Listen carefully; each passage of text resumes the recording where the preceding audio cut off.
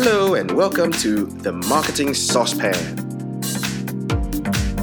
This is a show where we seek out great ideas in the world of marketing. In this show, we'll look at the business of marketing through a sociological lens. I'll be seeking out great ideas, provocative thoughts, and stuff that will help you develop your own business strategies. Because it's so early in the show and no one's really listening yet, I want to take this chance to talk a little bit about why I'm doing this. Okay, to start with, this is going to broaden my own bag of skills in content making.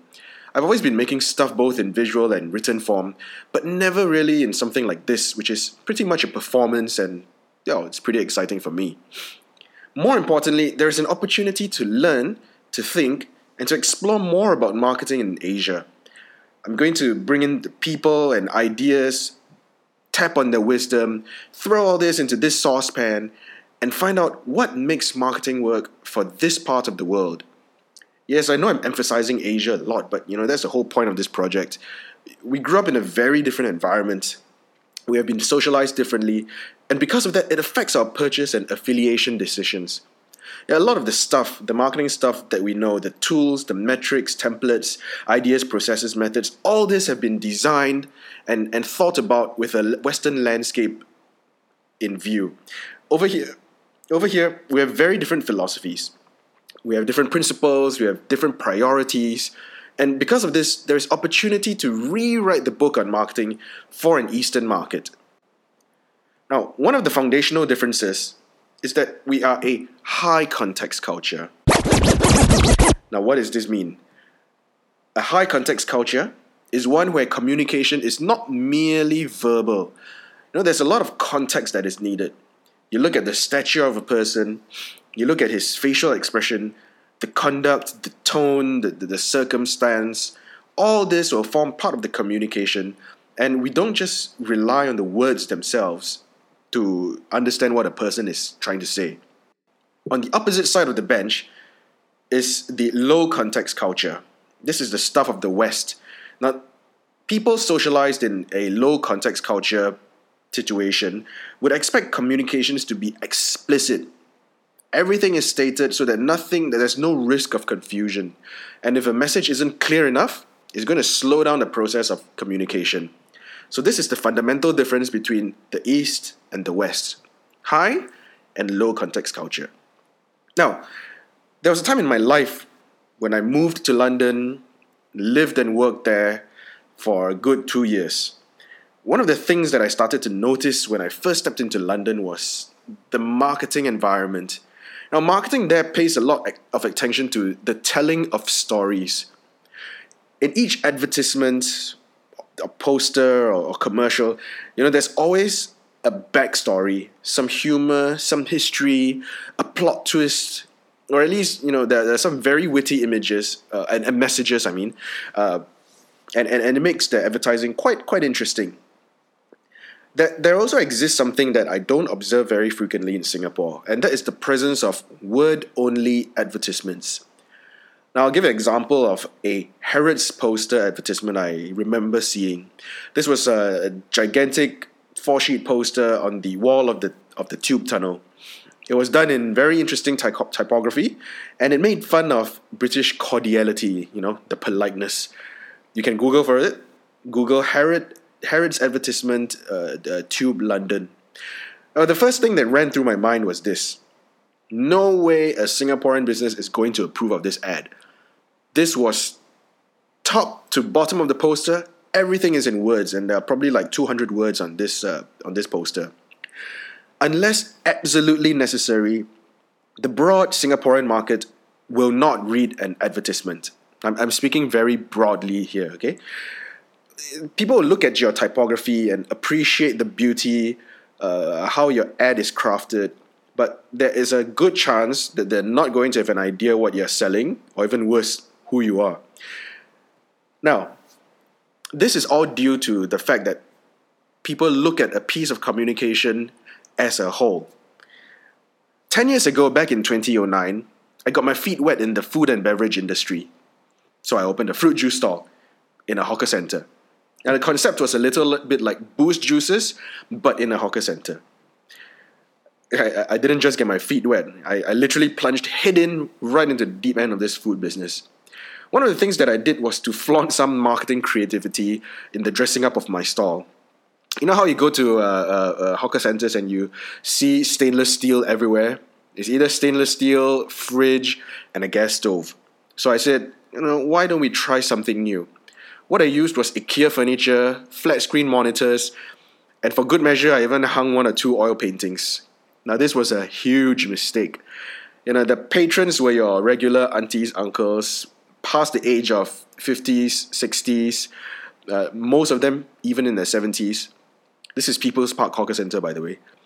So everyone thought I was selling things like computers or electronic accessories, but I couldn't understand it. There were pictures of there were words that said fruit juice here and there. There were pictures of fruits, but it wasn't immediately obvious to the regular patron. I had a lot of explanation about how you could configure your fruit juice. You put a protein shake, or you put a seed, or you put some peanuts and chocolates. But if you don't see the product, people don't read the words. And that was a very interesting discovery. People didn't receive the communication. It didn't look like a fruit juice stall, so many just glossed over it and went to my competitor next door selling sugarcane. Now, what does this mean for businesses? What does this mean for you? Visuals play an extremely important part in how we communicate. It has to be explicit. It has to be in your face. It has to be relatable. And because the Asian culture is socialized to capture images very quickly, we don't normally slow down to consider a message for stuff that needs a bit more processing. That means your witty messages, difficult humor, implied messages, all this is going to be barriers to communicating. Now, bear in mind, this doesn't mean that we don't like intelligent stuff, or worse, that we're not intelligent. No. It just means that we are socialized to process visuals at very high speed. If you don't get it, we move on. It's a little bit like the Chinese message, the Chinese language. The Chinese language doesn't really need reading. You could look at the word and immediately it tells you what it is. It's like looking at the picture of a stop sign. You don't have to spell out the word CHICKEN in order to know that the word means chicken. You look at the picture, boom, you know it's a chicken. So Chinese readers would probably be able to finish reading a sentence faster than any reader in English can. So in the design of your advertisements or your communication, you want to be very explicit. If it is on sale, it has to look like it's on sale. If you're selling cheap stuff, don't make it look posh. If you're selling property, don't make it look like a furniture advertisement. And this is a true story. If you're selling telco services, don't make it look like you're selling underwear. Sex sells, but insofar as it is only relatable, or you risk wasting your money on your marketing. Then this is the part where the marketing department often clashes with agencies. Designers, copywriters, creative directors, they often want to produce witty and intelligent stuff that you do a double take on, stuff that is very smart and stuff that's very creative. Oftentimes, designers and agencies, they want to win awards, and they are usually producing stuff for the people in the industry.